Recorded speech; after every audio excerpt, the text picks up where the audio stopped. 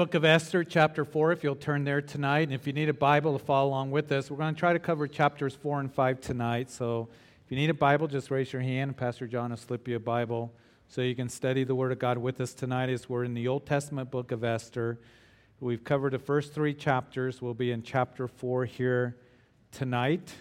We'll begin at verse 1. We'll see how far the Lord takes us tonight in His Word. So Esther chapter 4. While you're turning there, remember that on Sunday that we are going to continue in our study in John's Gospel. So we'll be in chapter 8 as Jesus is in Jerusalem. And you recall that He declared that He is the light of the world. And the continued debate among the religious leaders and the people concerning Jesus is going to continue. So some very important verses that we're going to be looking at concerning Jesus and who He is and who He claimed to be. And so it's important for us to understand those things. So John's Gospel has been an incredible study. Again, chapter 8, we'll be picking up our text at verse 12 and going through verse 36 if you want to go ahead and read ahead for this Sunday. 8:30 and 10:30. Invite somebody out to Calvary Chapel on Sunday as we're going through John's Gospel. There's some other things that are in your bulletin. Take a look. There's a ladies' event coming up on the 13th that Teresa Romero is hosting, and there is a youth event that they're reminding the kids tomorrow night for middle schoolers and high schoolers, 6 to 8 o'clock tomorrow evening here at the church. And other things that are there, we have baptism on the 14th.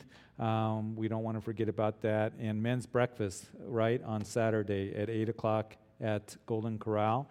So guys, come join us for breakfast right down the street on 23rd Avenue.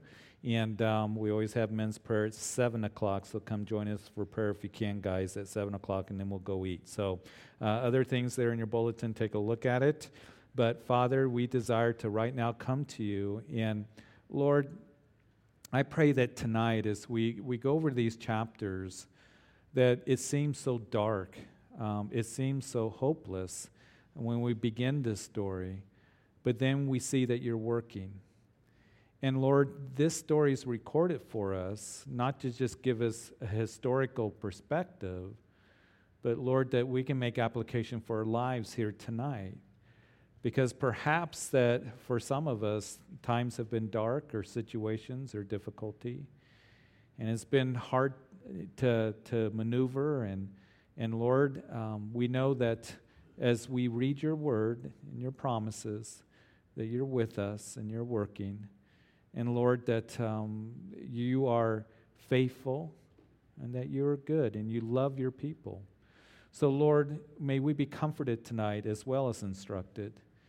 And Lord, may we come to the place where we just leave this place because we've been here and because we've been over these chapters and we've let it touch our hearts, that we go home with comfort and we go home with the peace that passes understanding. And Lord, joy unspeakable because we've been here. So Lord, have your way in this place as we study your word. And it's in Jesus' name that we pray. Amen. So in chapter 4 we read, when Mordecai learned all that had happened, he tore his clothes and put on sackcloth and ashes, and he went out into the midst of the city. He cried out with a loud and bitter cry. And he went as far as the front of the king's gate, for no one might enter the king's gate clothed with sackcloth. In verse 3, in every province where the king's command and decree arrived, there was a great mourning among the Jews, with fasting, weeping, and wailing, and with many lay in sackcloth and ashes. And so what leads up to chapter 4, of course, is this story that took place 2,500 years ago. It's a true story. And King Ahasuerus is the king over the most powerful empire on the face of the earth at this time. And it stretches all the way, this empire, 127 provinces, as we have read, from India all the way through the Middle East and Northern Africa. And we know that in chapter 1, as he is hosting a big party, the king is, that he would ask for the queen to come out and show herself. And the queen's name, of course, being Vashti, we read that she said no. She refused to come out before the king and his guests. So the king became very, very furious. He was embarrassed. He was one that was full of wrath. And because of that, he would make a decree at that time that the queen, Vashti, that you're no longer going to be queen. You're no longer going to hold that position. You're no longer going to come before the king, and your position is going to be given to another. So in between chapters 1 and 2, some time had passed, and it was the advisors that came to the king and said, listen, king, to get a new queen, why don't we do this? We'll get all the young virgins in the empire that we can, bring them here, and then they'll go through preparations, as we saw in chapter 2, and then you're going to determine who the queen is going to be. And in that, as these young ladies are gathered up, they were really taken into captivity. And we know that Esther is introduced to us at that time. And Esther, who had been raised by Mordecai, was brought up by him because her parents had passed away. And we know that the cousin of Esther, Mordecai, raised her as a daughter. They're Jewish, and Esther was taken by Haggai, the eunuch, and she was in his care. And we know verse 8, in the custody of Haggai. So she really didn't have any choice to go. She had to go.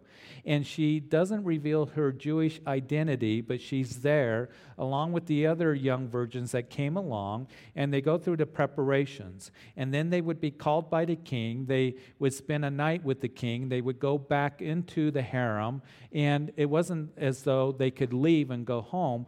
But over that process, we know over time that Esther would be selected by the king to be the new queen. And so chapter 2, we saw that the king made a great feast, and the Feast of Esther is what it was called. And all the people celebrated this new holiday, and gifts were exchanged and all of this.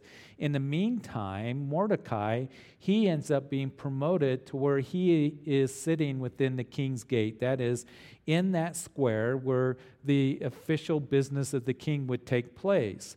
So Mordecai is there, and you recall that he would learn of a plot by two eunuchs there that were going to kill the king. He tells Esther. Esther tells the king on behalf of Mordecai. Keep that in mind, because that's going to play into the story as we continue through this book. So that was chapter 2, as we saw. But then the villain comes into the picture, and that is Haman. Haman, who is promoted by the king. He is really, at this time, Haman, the right-hand man of King Ahasuerus, also known as King Xerxes. And here is Haman. He's a picture of Satan. He's a picture of the enemy. He's full of pride. He's full of arrogance. We're going to see that very clearly as we continue to go through the text here. And Haman was one that the decree had gone out by the king that people were to pay homage to him and bow to him. But Mordecai refused to do so. And at that time, Mordecai, as the people there in particularly the king's square in the courtyard where he was doing business, they came to Mordecai, and I really believe that they liked Mordecai. And these guys are saying to him, why don't you just bow down to this man who's an Amalekite, the descendant of Agag? And of course, we had a long discussion about who the Amalekites were and how they were the enemies of the children of Israel and how much problems they caused to them. And it was Mordecai who revealed himself to be a Jew, saying that I will not bow down to any man. I won't bow down to any statue. He refused to do that. And of course, I want to remind you at this time in our study that there's going to be a time where we're tested, our faith is tested. Whether you're going to reveal that you're a Christian or not is something that will come to all of us in our lives as that time of testing comes. Maybe perhaps the people at work want you to go, to a place where you know that you shouldn't go or be involved in activities, or the guys out in the field, hey, let's go out and do some drinking. Whatever it might be, or let's watch this that is wrong and sinful. And we are to stand up and say, I am a Christian and I won't do that thing. So here's Mordecai that he refused to bow down to Haman, and Haman was furious. He was angry, and he not only wanted to get back at Mordecai, but he wants to get back at the whole Jewish race. And he goes to the king. He's very deceptive, as you recall, as we covered last week. And he, goes to the king and says, hey, there's a certain people He doesn't tell them that they're Jews. They're scattered throughout the empire, and they're in rebellion. They're not keeping your laws, and therefore, it's not fitting for them to live. He's being deceptive in that the king is probably thinking, well, there's a few thousand people that are spread out, and they need to be taken care of. And Haman, he says to the king, I'll even pay the people out of my own money to take care of this problem. So it's a good deal, according to King Ahasuerus. We can deal with these people, these rebels that are rebelling. And we know that, here's Haman being deceptive, just like the enemy does with you and me.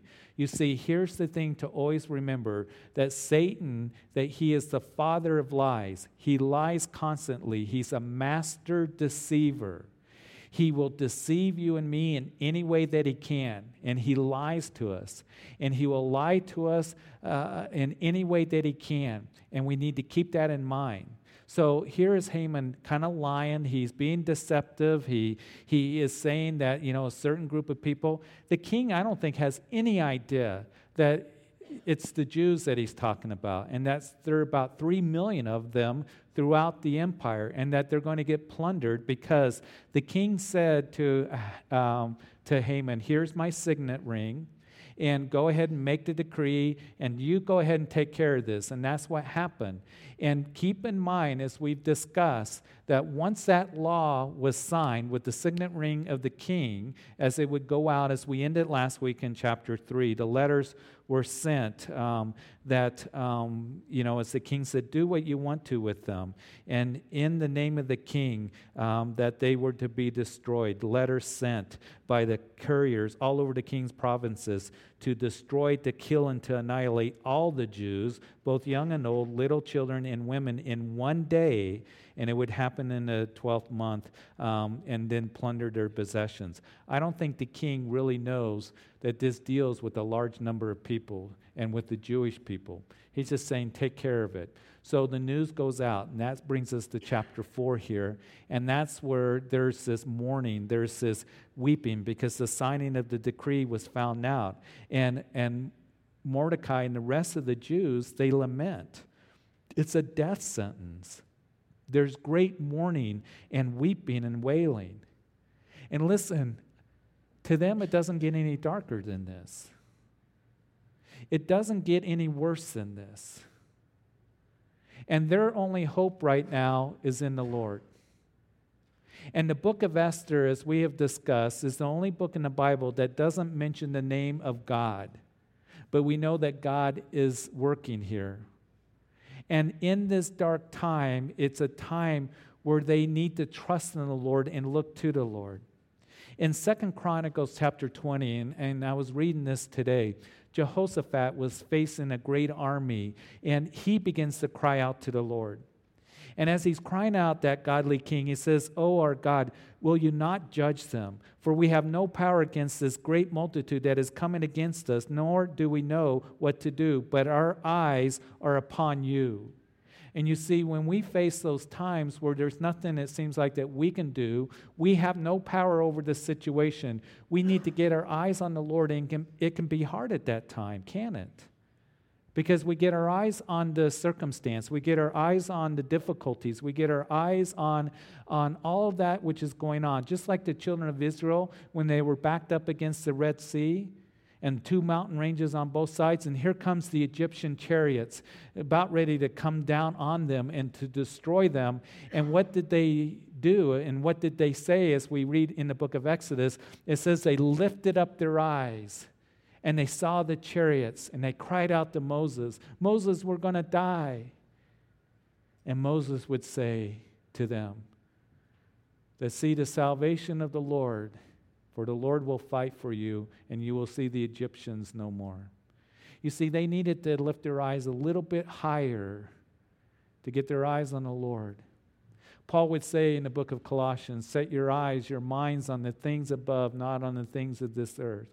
And listen, I know that we can be overwhelmed with circumstances, and it's difficult when we feel like, "Lord, this thing is about ready to run me over," the world, this difficulty, this circumstance, trouble that I am facing. And we need to, at that time, get our eyes on the Lord when we're in that situation. When we don't know what to do, we know that we can look to Him and put our eyes on Him and begin to look to stand on His promises. And Mordecai, he knew that there would be absolutely no hope in going to the king. I mean, the proclamation had been signed. He couldn't even approach the king. Notice here that he went as far as the front of the king's gate, for no one might enter the king's gate clothed with sackcloth. In other words, you can go past that point. Why? Because if the king was making an audience before the people out there, it would be embarrassing to have somebody like that. And the king, he didn't care. He didn't want to even see it. He didn't want to be bothered by it. Which brings a little side note. That sometimes when we know that somebody's really hurting and somebody's really troubled in their hearts, sometimes we can shy away from that. We can say, Lord, I don't know if I want to I don't know if I want to talk to them. Oh, I don't know if I want to know. Listen, perhaps the Lord would want you to minister to that individual. But my point is simply this. I pray that we would show compassion and we would be caring towards those who are hurting. That they would say, you know what, I'm hurting. I need prayer. I can go to this brother, this sister. They can go to you. And people can be able to get godly counsel and comfort in God's word that they receive from you. That we would care. That we care about people and their situations and what it is that they're going through.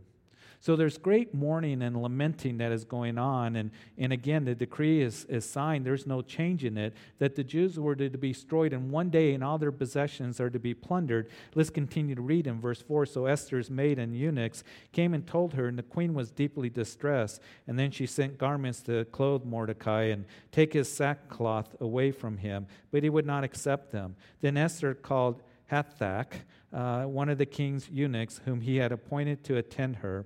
She gave him a letter concerning Mordecai to learn what and why this was. So Hathach went out to Mordecai in the city square that was in front of the king's gate. And Mordecai told him all that had happened to him, the sum of money that Haman had promised to pay the king's treasuries to destroy the Jews. So Esther, at this point, being in the palace of the king, she's isolated from the world. She hears that Mordecai is got sackcloth on. He's mourning. And she's wondering what's going on here. She doesn't know about the decree. She only knows that Mordecai is wearing sackcloth. He's mourning for some reason. He's kind of making a spectacle of himself. So she sends some of her maids to bring him clothes, and Hathach there, will you find out what's going on? Go talk to him.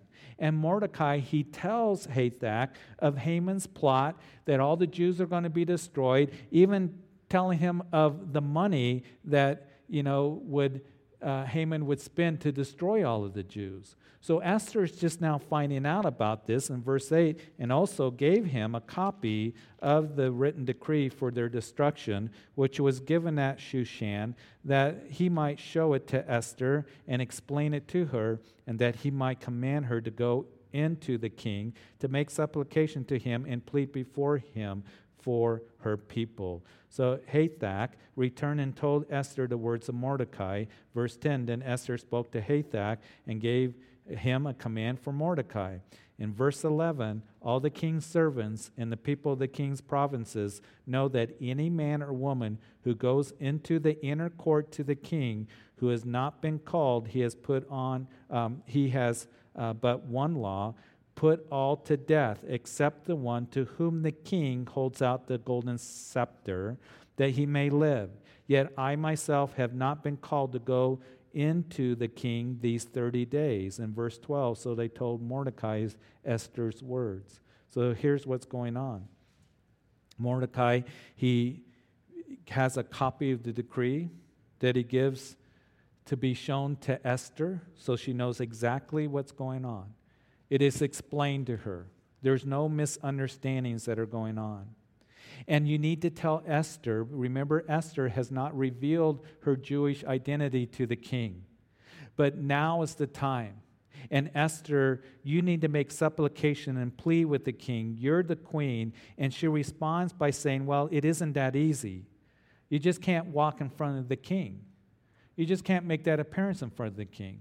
And if you dare to go in front of the king without being asked or requested for, and he did not raise that golden scepter, then you were put to death.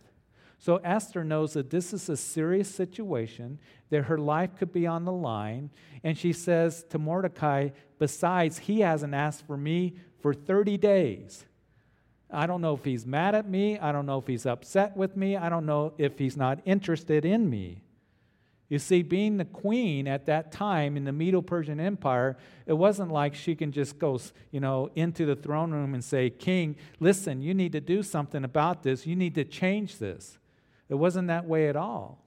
So here is Esther, as she says, listen, my life is on the line here. You cannot just go into the presence of the king unannounced. And if he doesn't raise that golden scepter, then I will be put to death. And we're going to see the response of Mordecai here in just a little bit. But a couple things here that I want to pass along that we can apply as we read here in the text. First of all, that I am so thankful that we can go into the presence of the Lord. You see, we can go into the presence of our King. We can go into the presence of our God because of what Jesus Christ has done for you and for me. You see, there are those who think that they can go into the presence of the Lord without Jesus. And we know what the Bible says, and we're going to see in John's Gospel here, not too long, in chapter 14, that Jesus will make a very important declaration, again, a declaration of deity, that I am the way, the truth, and the life, and no one comes to the Father except through me. And you see, there are many people that are deceived into believing that when I go to heaven, I'm going to get an audience with the Lord, and I'm going to be able to tell him, I didn't like this, I didn't like that, or present my good works. It isn't going to be that way at all. We are accepted by our Lord because of Jesus Christ, clothed with the righteousness of Jesus Christ. And one day we're going to see our God. And I can't help but think about Jude, who says that one day that we will be presented before his presence with exceeding joy. In other words, that God who is able, Jesus, because of what he has done for us, one day we're going to see our Lord, and he's going to present us before the Father, and the Father and the Son are going to rejoice over you. That is reality. And it isn't because of our own merit or our own beauty or our own works. It's because of what Jesus did for you and for me for going to the cross.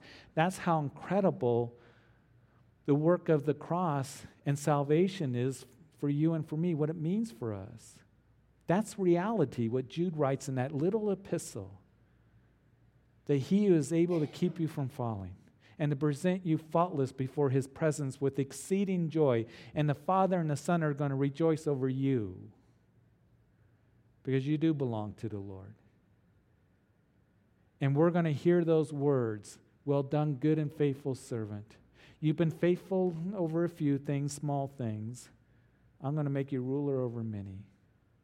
And that is our future. And we need to always keep that heavenly and eternal perspective and just be it all. When we come to the communion table tonight, what my hope and prayer for all of us that come is that it isn't just an exercise or isn't just a fill in space for the service, but we are coming because we love the Lord, and we're just at wonder again of this new covenant that we belong. As we hold the elements in our hands, worshiping. And Lord, you allowed your body to be broken and your blood shed for the forgiveness of sin. And I get to be with you for all eternity because I put my faith in you, in Jesus Christ and what he has done for me and dying on Calvary's cross and put into a grave and he rose again.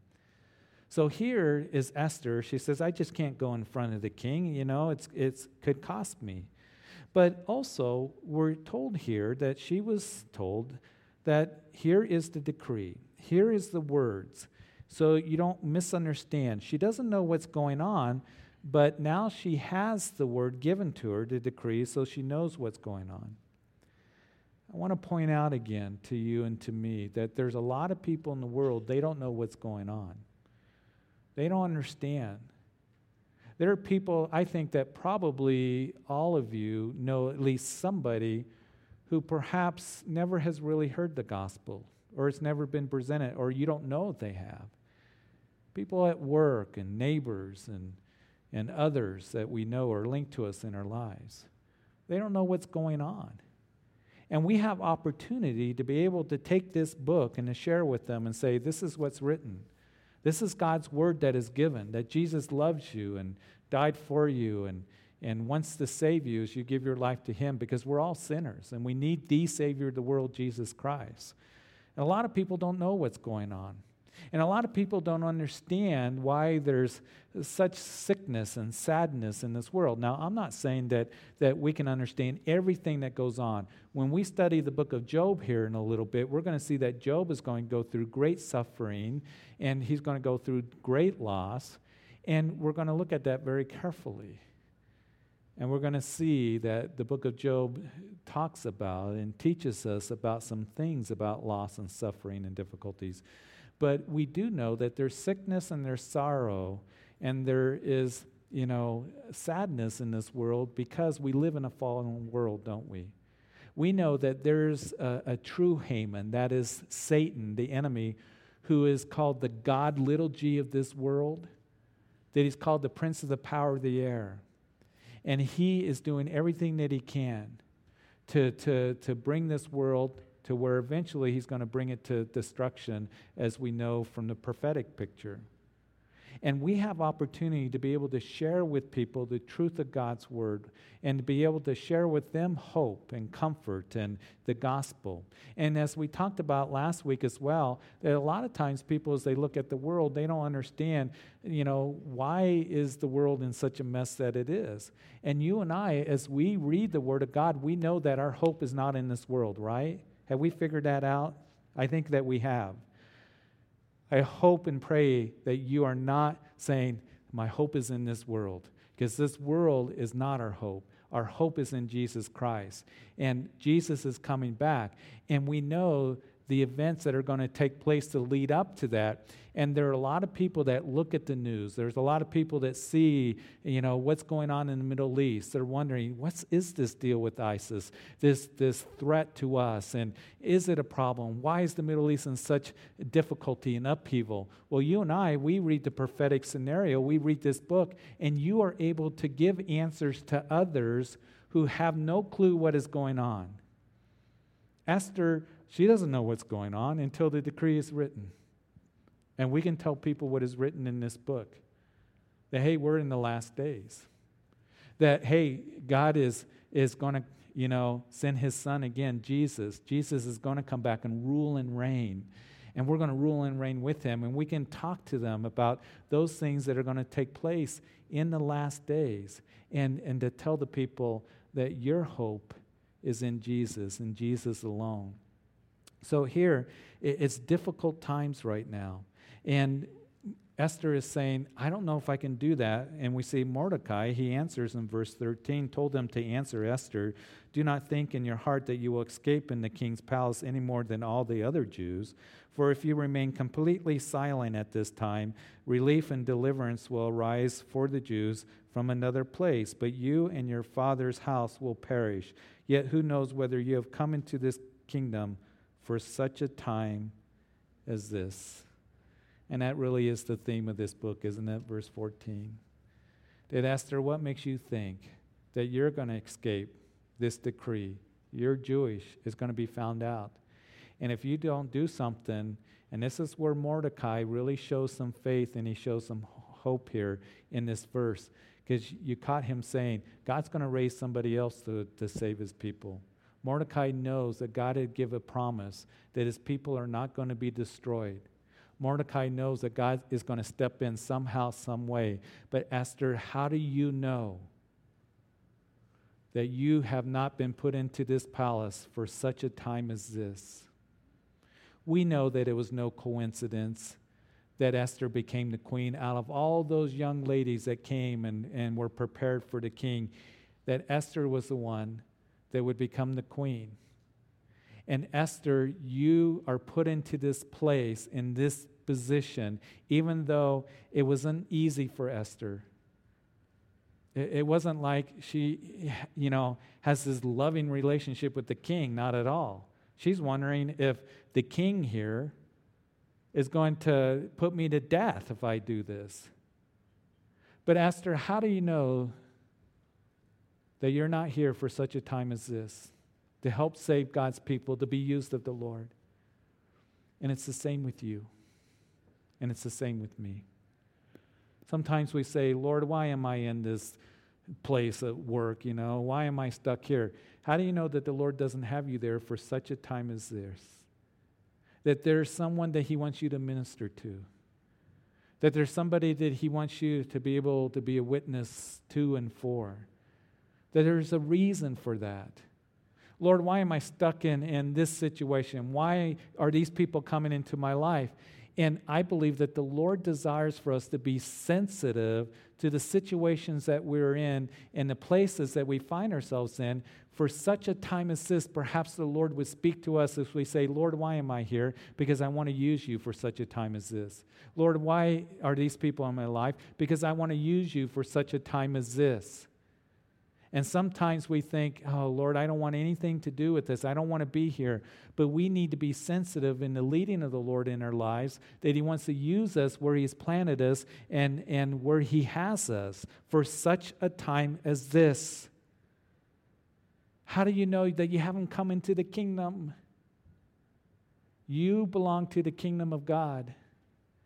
And we have opportunity to be of great encouragement and give truth to others, and to be able to pray about that and be sensitive about that. But sometimes what we do is we just grump and gripe and murmur and complain about where we're at and the people around us, rather than opening up our eyes spiritually. You guys have heard me mention this, that one of the miracles that Jesus did was He touched a man who was blind. And remember, He touched him. It's in Luke's narrative. And, the guy, as Jesus said, can you see? And the guy says, well, I see blurry. I see men as trees. And Jesus touched him again, and then he could see clearly. We're going to be in John chapter 9, the man who was born blind, and Jesus healed him.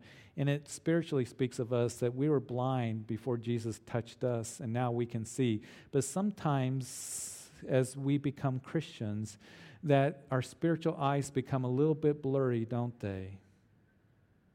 And it's at that time that we need to ask the Lord to touch us a second time. Lord, touch me again, that I may see people the way that you want me to, that I can see them clearly, that they're lost and there's hopelessness, and Lord, that they're sinners, they're lost in their sin, and you want me, you have me in their life for such a time as this to be a witness to them. Let's open up our spiritual eyes more and be sensitive to the Lord in that. So here we see that Mordecai says, Esther, don't think that you can just live in the palace isolated and continue to just live in comfort and luxury. You're not going to escape this. Sometimes when we're facing difficult situations, we want to just kind of like, I don't want anything to do with this. Or I don't want anything to do with them. I just want to be comfortable. And unfortunately, a lot of what is being taught in Christianity is that mindset. How comfortable you can be. How happy, that you should be. I know that some of you probably got the same thing, that somebody sent me a video of the wife of the largest, the pastor of the largest church in America that was telling thousands of people in front of the stadium that when you come and worship God and you live for God, you do it for yourself. You don't do it for God. God just wants you to be happy. God just, that's what He wants. You don't do it for God. You do it for yourself. And I'm thinking, what? That's not biblical at all. Whatever happened to do all things unto the Lord? Whatever happened to, we're to die to self. So that is what's popular in the church today, that you live for yourself, that you do it for yourself, that God just wants you to be happy. Now, listen, don't misunderstand me. I am all for happiness. But he wants to give us something very much more deeper than happiness, and that's joy. Listen. Joy unspeakable. And I'm all for happiness, but we will go through things in life that will not make us happy. And in those times where they're hard and difficult and dark, we can still have that joy unspeakable, a sense of just peace and calmness and confidence that God is working in my life. What makes you think that you can just avoid this, Esther? How do you know that you haven't come into the kingdom for such a time as this? So in other words, as I sum it up here, and then we're going to move on, is that our lives isn't just about us and our Christianity. It is about others and sharing with others and ministering to others and sharing one another's burdens and praying for them and being there for them. Because the Lord wants to use you and me wherever He has placed us. And He is preparing us for that, even as we speak, for such a time as this. And what my prayer and hope is that even tonight, as the Lord is speaking to our hearts, that maybe there's been just a little bit too much grumping going on. I know there can be in my heart. I'll speak for myself, okay? About the situation that I can find myself in, or things that irritate me, or whatever it might be. And I can miss the spiritual picture that the Lord is saying, I want you to minister, to be strong and courageous in this time, to give truth to this person, whatever it might be. Rather than, Lord, I just want everybody to leave me alone. I just want to be isolated from this. But Lord, rather help me to honor you and to be used of you, and however you want to do that. So here in verse 15, Esther told them to reply to Mordecai, go gather all the Jews who are present in Shushan and fast for me, neither eat nor drink for 3 days, night or day. My maids and I will fast likewise. And so I will go to the king, which is against the law, and if I perish, I perish. So Mordecai went his way and did according to all that Esther commanded him. So she says, we need to have a prayer meeting. That's a good thing to do. We're going to fast and we're going to pray, and we need to have this prayer meeting. It reminds me of Daniel in chapter 2 when Nebuchadnezzar had that dream, and he goes to his wise men and he says, listen, guys, I want you to tell me what the dream is and the interpretation of the dream. And the wise men of Babylon say, well, just tell us the dream and we'll tell you the interpretation. And Nebuchadnezzar says, no, I'm not going to do that. If you guys are really wise guys, if you're really that good, you should be able to tell me the dream and then the interpretation of the dream. Otherwise you can just make something up. So Nebuchadnezzar was insistent on that. They said, we can't do that. No one has ever asked for that. That's unreasonable, king. And the king got mad and he started killing the wise men of Babylon. Well, part of that was Daniel, who had just come into the kingdom, and his 3 friends, Shadrach, Meshach, and Abednego, and they were just being trained in the affairs of the Babylonian government. And so it was told to Daniel, the king is going to kill all of you guys because he is mad. He had a dream. He wants to know what the dream is and the interpretation of the dream. And what did Daniel do? He said, listen, give me some time. I'll tell the king to give me some time. And he called for his friends, Shadrach, Meshach, and Abednego. And what did they do? They had a prayer meeting. They fasted and they prayed. Sometimes when we find ourselves in just being overwhelmed, it's hard to pray, isn't it? And I'll have people that will come and see me, and they'll talk with me, and they'll say, Pastor Jeff, I got this going on, and what do I do? And I need to think of something, and I'll ask them, have you prayed? Well, I really haven't prayed. Because maybe they're just so overwhelmed, or they just haven't taken the chance to do that. And I'll say, listen, let's just stop, and let's just pray, and let's seek the Lord. It's very, very important that we spend time with the Lord when we're overwhelmed. So here's Esther. She's saying, you know what? I'm going to get my maids, which is kind of interesting. We're going to fast and pray. I just wonder if Esther had been ministering to them. And you tell the other Jews, Mordecai, that we're going to have a fast and we're going to give it to the Lord and we're going to go to him. And that's what you and I are to do. And she says something. She says, I'm going to go to the king, even though it's against the law, and if I perish, I perish. Great courage that she's showing here, isn't she? She's showing great courage and commitment to the Lord and to her people. If I perish, I perish. Again, Daniel chapter 3, you know the story of Shadrach, Meshach, and Abednego, who would not bow down to Nebuchadnezzar's image. And so Nebuchadnezzar said, you heat that furnace up 7 times more than normal, and we're going to toss you. And they said, if we do, we do. But we're not going to bow down to your statue. And they were thrown in and, of course, delivered by the Lord. Daniel, he would pray to the Lord in chapter 6, even though a decree had been signed by Darius that no one prays to any other God but to me for 30 days. And Daniel trusted in the Lord. He trusted in the Lord in that. He knew that the decree had been signed, but he wasn't going to compromise. And here's the thing. You know, when we're faced with adversity or persecution or difficulties that people are going to bring to us, are we going to stand for righteousness? Are we going to stand for what is true? It is, I think a lot of you've been watching the news and reading articles and looking at how we got brothers and sisters that are going through tremendous persecution in Syria and in Iraq, brothers and sisters that are being killed even as we speak, that are leaving their homes, that are being persecuted very heavily, that are told that if they don't convert to Islam, that they're going to be beheaded, that are going through those kinds of persecutions. And we need to remember to pray for them, and we need to remember them and know that they're going through such difficulties and hardships, and it is so hard to see it and sad. Christians in North Korea that are being put in prison for if they get caught with the Bible, that are being put to death, putting, sentences of hard labors put on them for years. We got Christians in Iran and throughout other parts of the Middle East that are in prison for their faith and trust in Jesus Christ, in Africa, in Sudan, and other places. And persecution is spreading.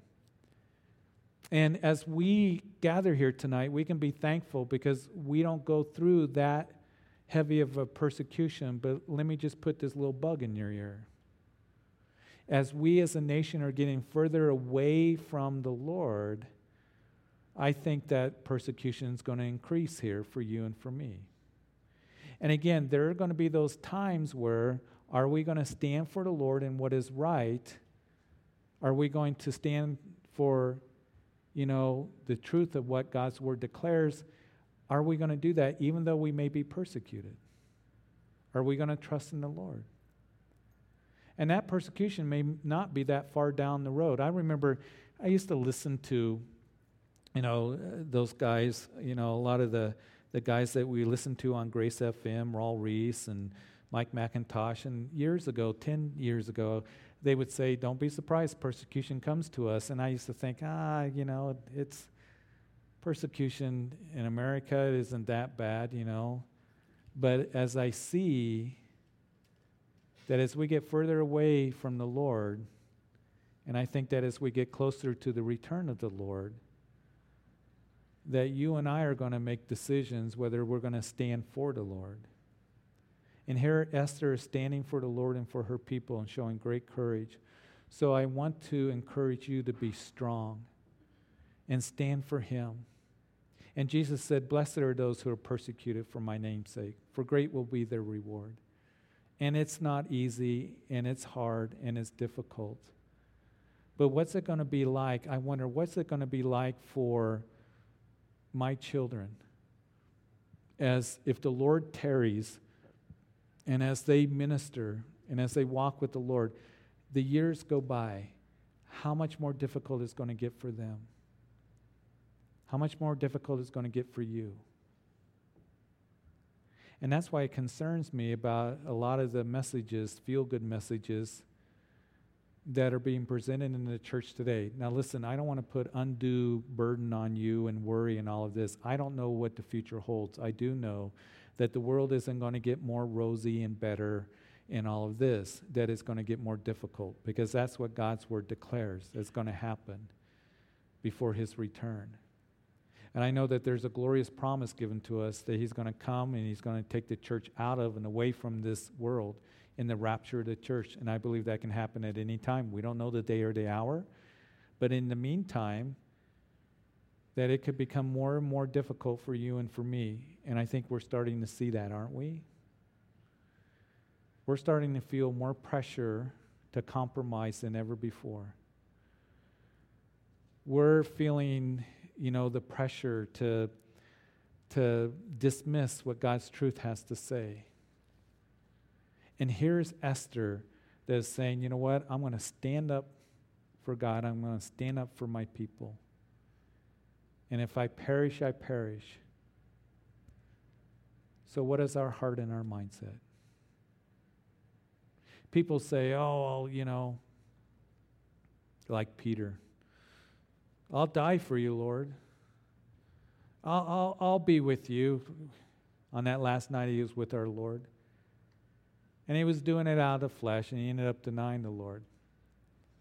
And sometimes we can think, I'll die for the Lord, whatever. First, we got to live for him. And maybe you and I, and there's a good chance that we won't be called to die for the Lord, literally, but will we live for him? All right?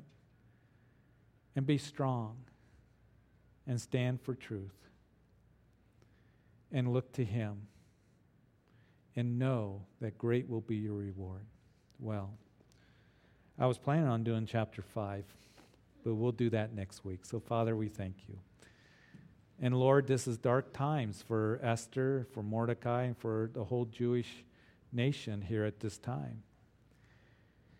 We see that you are working, and that Esther was brought into the kingdom for such a time as this. And Lord, you have us in the places that we're at, and the people that are linked to us in our lives for such a time as this. So help us to keep our spiritual eyes open. Help us to be strong and courageous, to stand for you. Lord, to give truth to others,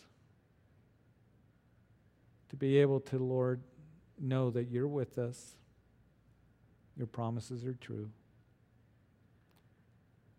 And that to continue to keep our eyes upon you, just as Jehoshaphat would pray 2,700 years ago. It's a prayer for us that, Lord, help me, because without you, Lord, we get overwhelmed, and there is no hope, and then the hour is dark. But you're the one that strengthens us and brings light, and, Lord, ministers to us. Your comfort, your wisdom, your strength. So help us keep our eyes on you. Father, right now as we come to the communion table, that we would just be at all just thankful that we can come into your presence, not on our own merit, but because of what Jesus Christ has done for us. And Lord, my prayer is that we hold the elements in our hands. This would be a time of worship. It would be a time of, Lord, you saved me.